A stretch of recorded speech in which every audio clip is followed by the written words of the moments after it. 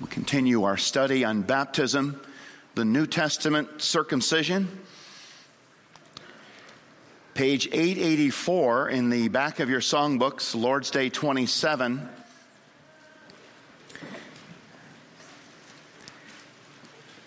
Study together a summary, or read together a summary of what the Bible teaches.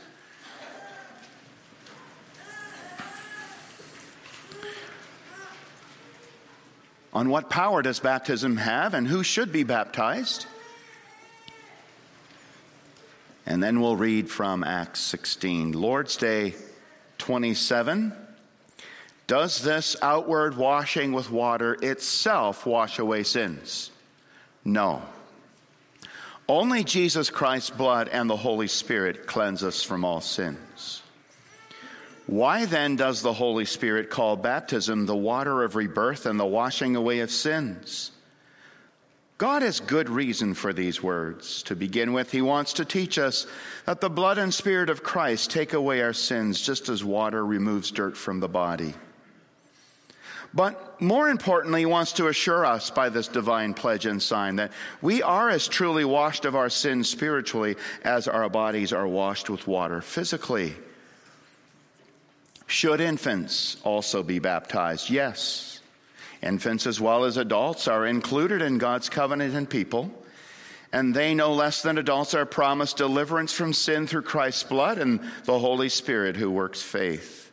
And therefore, by baptism, the sign of the covenant, they too should be incorporated into the Christian church and distinguished from the children of unbelievers. This was done in the Old Testament by circumcision, which was replaced in the New Testament by baptism. Then let's turn in our Bibles to Acts 16. The household baptisms, Lydia and the Philippian jailer, Acts 16, page 1099.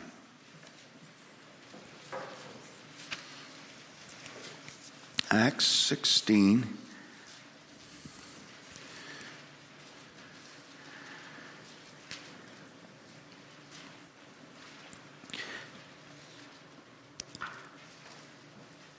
Timothy, Paul, and Silas come to Philippi, a leading city of the district of Macedonia. Verse 13, and on the Sabbath day we went outside the gate to the riverside, where we supposed there was a place of prayer. And we sat down and spoke to the women who had come together. One who heard us was a woman named Lydia from the city of Thyatira, a seller of purple goods, who was a worshiper of God. The Lord opened her heart to pay attention to what was said by Paul. And after she was baptized, and her household as well, she urged us, saying, if you have judged me to be faithful to the Lord, or if you have judged me to be a believer in the Lord, come to my house and stay. And she prevailed upon us. Could be translated either way, judge me to be faithful or judge me to be a believer in the Lord. And then a little later in the passage, verses 25 through 34. 25 through 34. Next page. About midnight, so Paul and Silas get thrown into prison in Philippi because they cast out a demon. And somebody gets upset about that. The owner of the demon-possessed person gets upset. So they're thrown into prison. And about midnight, verse 25, Paul and Silas were praying and singing hymns to God, and the prisoners were listening to them. And suddenly there was a great earthquake, so that the foundations of the prison were shaken. And immediately all the doors were opened, and everyone's bonds were unfastened. When the jailer woke and saw that the prison doors were open, he drew his sword and was about to kill himself, supposing that the prisoners had escaped. But Paul cried with a loud voice, do not harm yourself, for we are all here. And the jailer called for lights and rushed in, and trembling with fear, he fell down before Paul and Silas. Then he brought them out and said, sirs, what must I do to be saved? And they said, believe in the Lord Jesus, and you will be saved, you and your household. And they spoke the word of the Lord to him and to all who were in his house. And he took them the same hour of the night and washed their wounds, and he was baptized at once, he and all his family. Then he brought them up into his house and set food before them, and he rejoiced along with his entire household that he had believed in God. This is God's word, and may he strengthen our faith and see the grace of his covenant.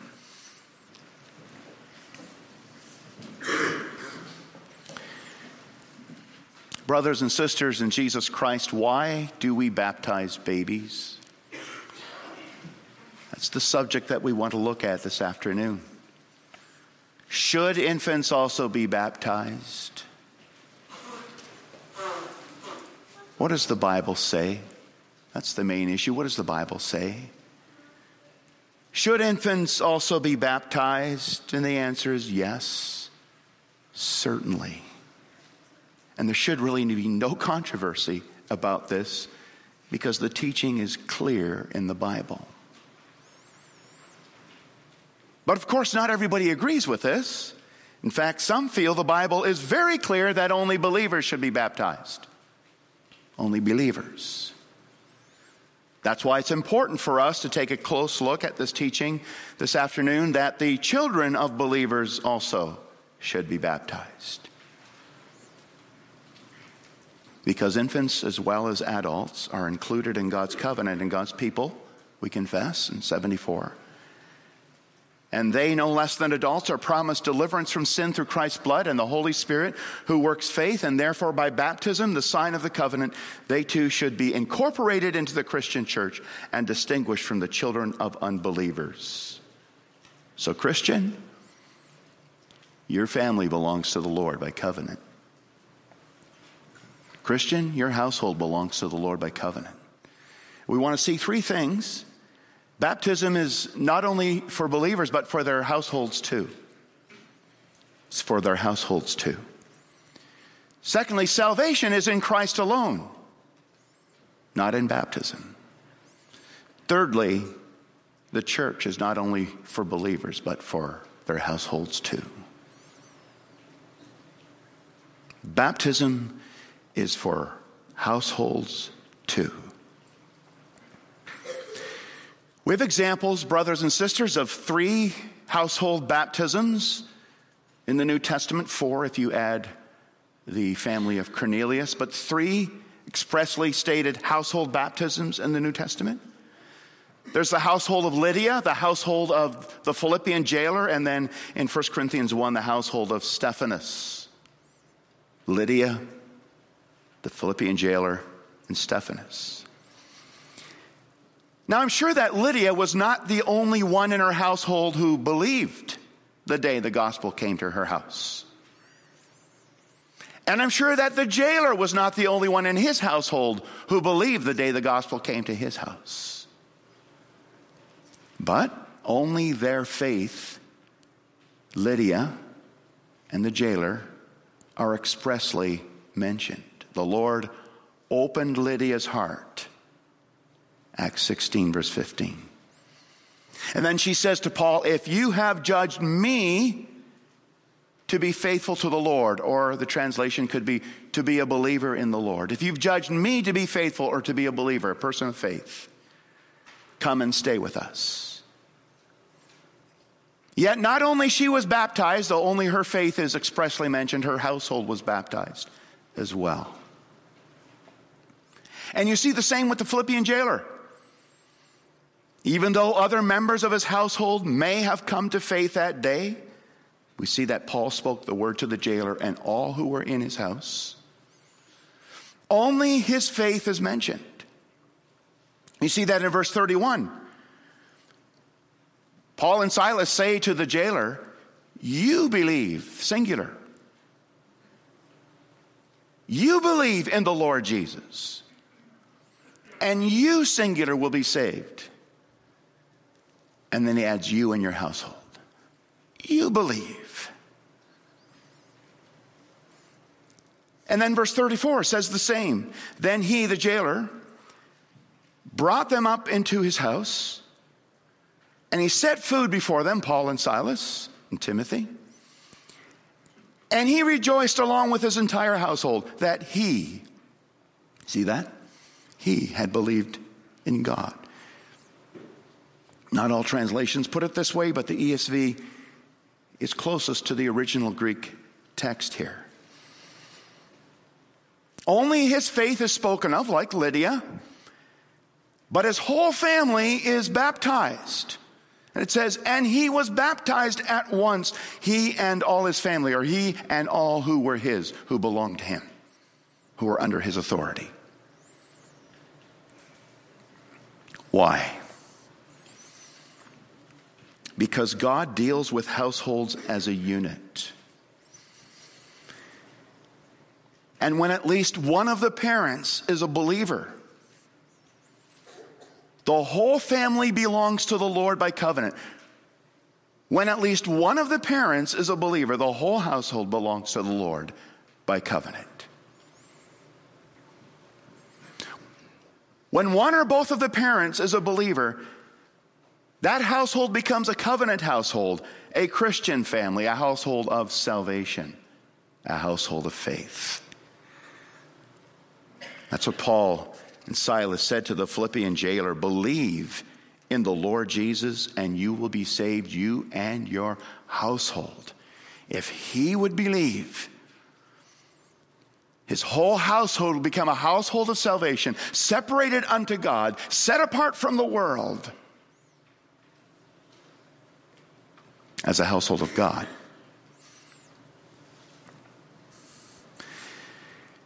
Now we got to be careful here. We know that not everyone in such a household ends up being saved. But that household is now identified as a Christian family. One day they were a family that belonged to pagan temple. Next day they were a family that started charter members of the Philippian church. Amazing. A family identified by the gospel of salvation. It's not like the believing parents belong to the kingdom of God and the children belong to the kingdom of darkness. No, they are together included in God's covenant and God's people. That's why 1 Corinthians 7 verse 14 says that if only one parent is a believer in Christ, his or her children are holy to the Lord. What a huge encouragement for a single parent. If only one parent is a believer in Christ, or for a household where only one of the parents is a Christian, the other is not, then my faith identifies my children as holy, set apart for the Lord, a place where his word and his power is present. Parents, you got to put a lot of confidence in the power of the gospel, the power of Christ, to reach into your children's life. Though sometimes it may seem like such a stretch. And that's also why in Luke 19, Jesus said to Zacchaeus, when Zacchaeus repented of his life of greed and theft, and he believed in Jesus, Jesus said to him, today salvation has come to this house. Salvation marked the home. And that's also why when believing parents brought their little children to Jesus, their nursing infants, and the disciples tried to stop them, Jesus was indignant and he called them to him. And he said, let the little children come to me and do not hinder them. And he took them in his arms and he laid his hands on them and he blessed them. And he said, to such belongs the kingdom of God. Kingdom, kids. Wow. And that's why Paul tells Christian parents in Ephesians 6, bring up your children in the instruction and discipline of the Lord. And children, obey your parents in the Lord. Children, you are in the Lord. You're in the Lord by covenant. You're in covenant with God through Christ. You're rich. You're very rich.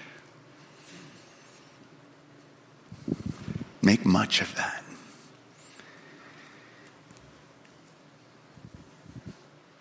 But maybe you say, no. The New Testament clearly says repent and be baptized. That teaches credo baptism. Only believers should be baptized. You repent and believe first, and then you're baptized. Doesn't it say that? And babies can't do that. But not so fast. That's true for people coming newly into the Christian faith. Repent and be baptized. Repent and believe first, and then be baptized. But then your household must be baptized also with you. And then for the little ones, it works the other way around. Be baptized. And then as you grow up, repent and believe. Live up to your baptism. That's the way it worked with Abraham and Isaac, right? For him, it was repent and be circumcised. Believe and be circumcised. Because he was entering into the covenant community as an adult. But for his son Isaac, it worked the other way around. Abraham was circumcised at age 100 and Isaac at 8 days. And for him it was be circumcised and repent and believe. And the new covenant, it worked the same way. Repent and believe for the ones newly coming into the covenant. And then their households joined in with them.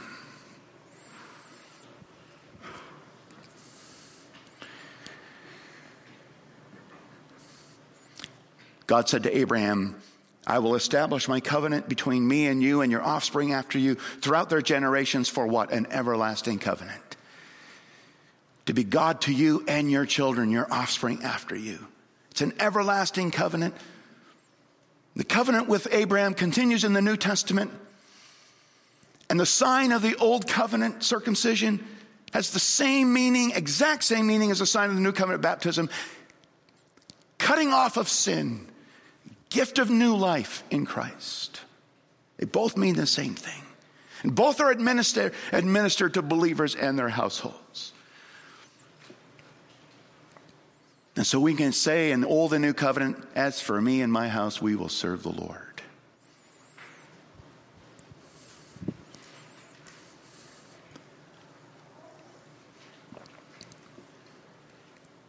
Baptism is for households of believers.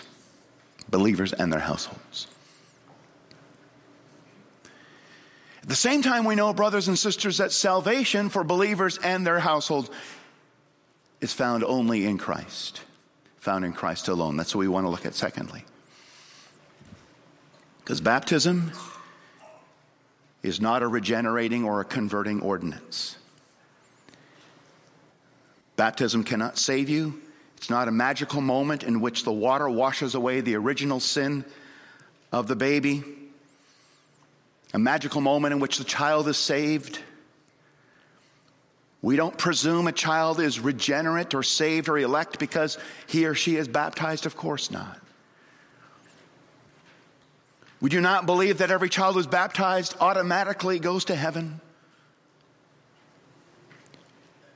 We do not baptize babies because they're cute and innocent or to get some good family photos. That's not why. None of the above. Our catechism states the truth of Scripture so clearly. Does this outward washing with water itself wash away sins? No. No. Only Jesus Christ's blood and the Holy Spirit cleans us from all sins. So the Bible says, believe in the Lord Jesus and you'll be saved. It's for the jailer's household too. The Bible says if you confess your sins, God will forgive you and your sins and cleanse you from all unrighteousness. The Bible says that we're justified by faith in Jesus. We're not justified by baptism. The Bible says that unless you're born again by the Spirit, you can't enter the kingdom of God. The baptized too, the babies who are baptized, must believe in the Lord Jesus Christ First, they must be regenerated by the Holy Spirit. Believe in the Lord Jesus Christ. Confess their sins to God for forgiveness. Be justified by faith.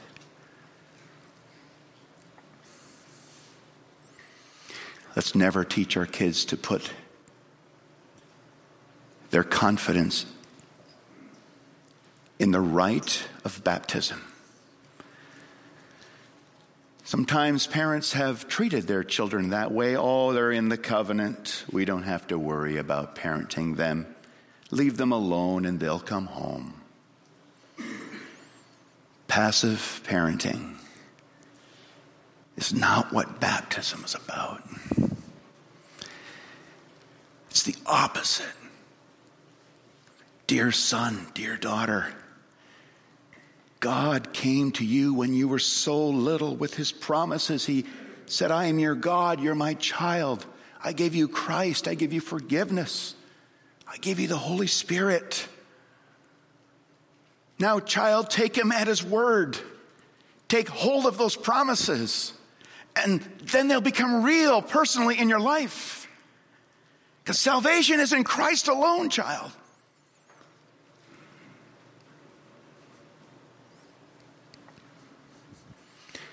Though everyone in a Christian household is or should be marked as belonging to a saved household, each member of that household must personally believe in and rest upon Jesus Christ and personally repent of his or her sins in order to be saved. Let's not trust in the water, but in Jesus, and the water is given to point us away from itself to Jesus Christ, who washes away our sins and gives us a new life. So, brothers and sisters, the water of baptism doesn't have the power to save you. The water of baptism has the same power in a child as it does in someone who was baptized an adult. What's that power? The water of baptism has the same power in a child who's baptized as it does in someone who's baptized as an adult. What's that power? Witnessing power. It witnesses to you what God has done for you in Christ, what God has promised you in Christ.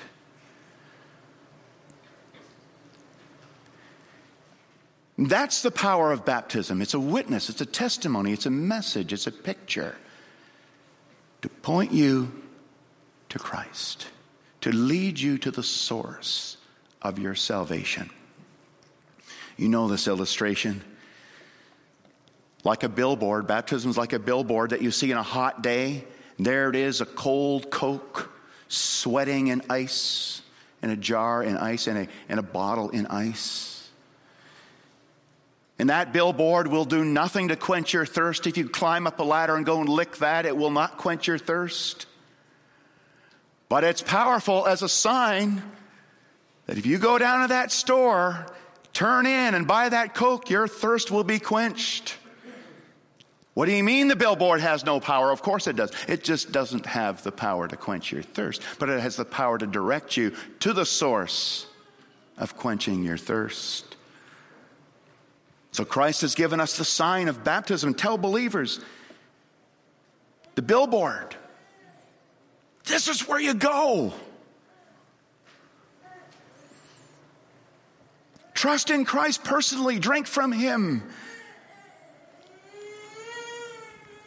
To receive personally all that he has promised in his covenant.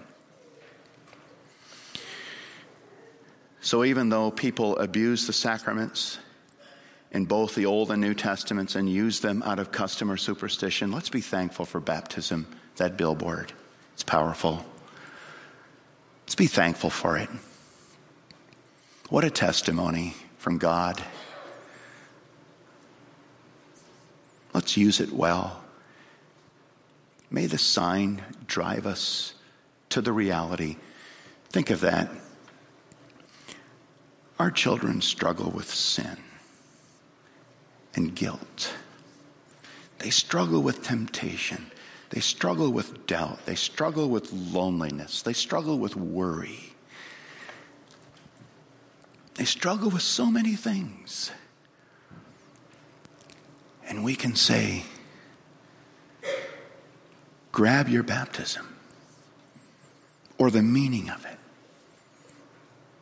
Didn't Jesus personally promise you forgiveness? Let's ask him for that.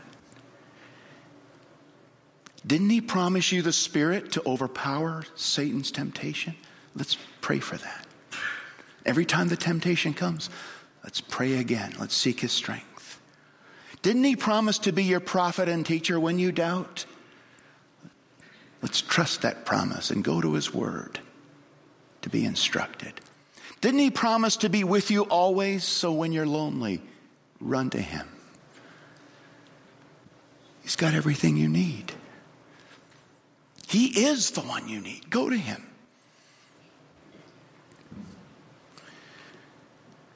Let's see, thirdly, children are part of the church. Households are to be baptized.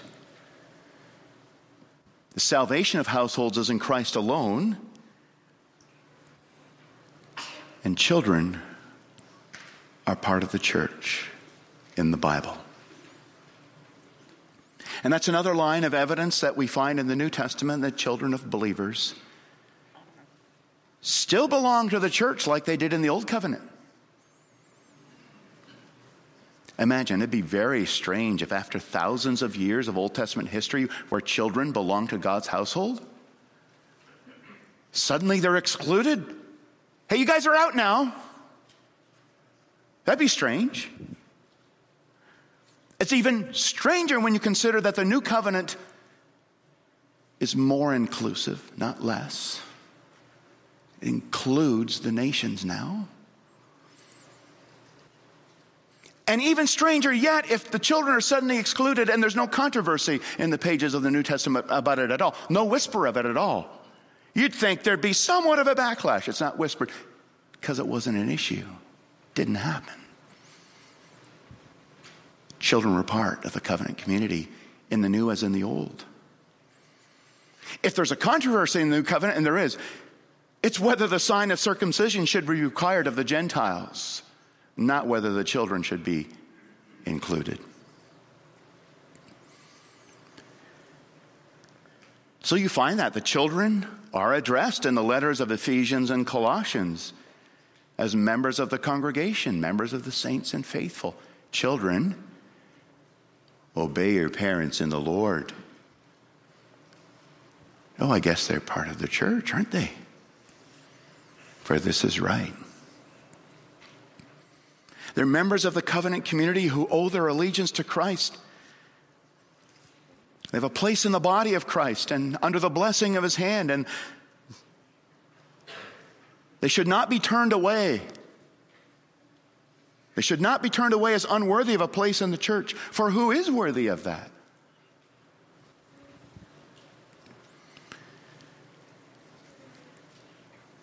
That's why it's important for us, dear parents, to take our children to church for worship. They belong. I know the children, it can be difficult to get them on board with that and to learn to sit, to learn to listen. They get nothing out of it. Oh, they're a lot smarter than we think, right? Aren't we often surprised at what they can pick up on? Don't assume they get nothing out of it. Maybe we don't sometimes because we're so busy having them sit quietly. It's worth the effort. It teaches them you belong. And it glorifies God and recognizes what he says. You belong. You belong. And also in terms of church life, we should make it our serious desire to see our children connected with the communion of the saints through Bible studies, catechism, youth group, teen club. It's not that we can or even should do absolutely everything that's possible to do, because then we might be run off our feet, but we should be really concerned that they're tightly, deeply connected to the body of Christ. We do not want them to find their fellowship in the world. And they will if they don't find it in the church. Now, that's not always easy. There are those social struggles, spiritual struggles in church life. But as parents, we have to be very directive in pushing that. There are parents who say, you know what, I direct you till you're 12, and after that, you're on your own. You figure it out. It's a long ways away from what good old Joshua said, that for me and my house, we will serve the Lord. I will be directive. I know there gets to be an age when they become adults where they are on their own. But 12? Just when the battle is about to begin for earnest for the souls of our kids, we're going to say, you're on your own? No. No, we bring them to church, and through prayer and by faith, we do what we can to help them find their place and their connections in the body of Christ. Again, it's not always easy. Each one has his or her own challenge, but they need to be encouraged and helped in this challenge. And part of this incorporation in the church, we also take on together when at baptism we vow that we will pray for the child together, and we will consider them part of our own family, and we'll look out for them also when they wander. Do you, the people of the Lord, promise to receive this child in love? Pray for him or her, help care for his or her instruction in the faith, and encourage them, sustain them in the fellowship of believers. We do. God helping us.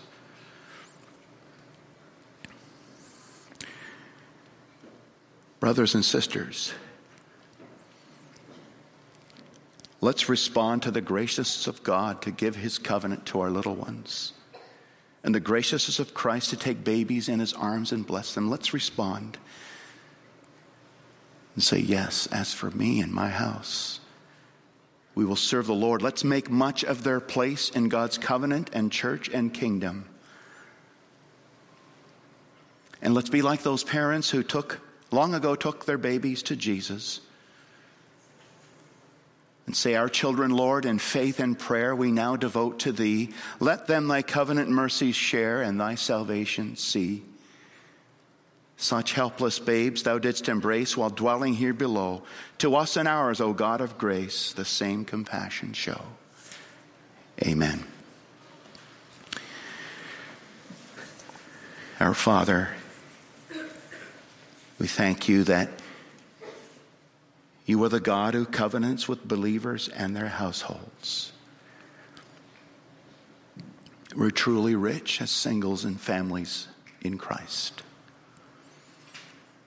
What a privilege to grow up with the oracles of God. A privilege to grow up with baptism, the billboard of God's rich promises, all in Christ. Give us faith. Give us patience as parents, grandparents. Give us persistence in leading our little ones to Christ. And as we proclaim Christ to them by bringing them to church, but also in their lives at home and at school, we pray that you would do your mighty work in them to open their hearts to the gospel, so that the promises that you have made to them may become real in their lives in a very personal way. Oh Lord, hear our prayer, for we come to you in Jesus' name. Amen.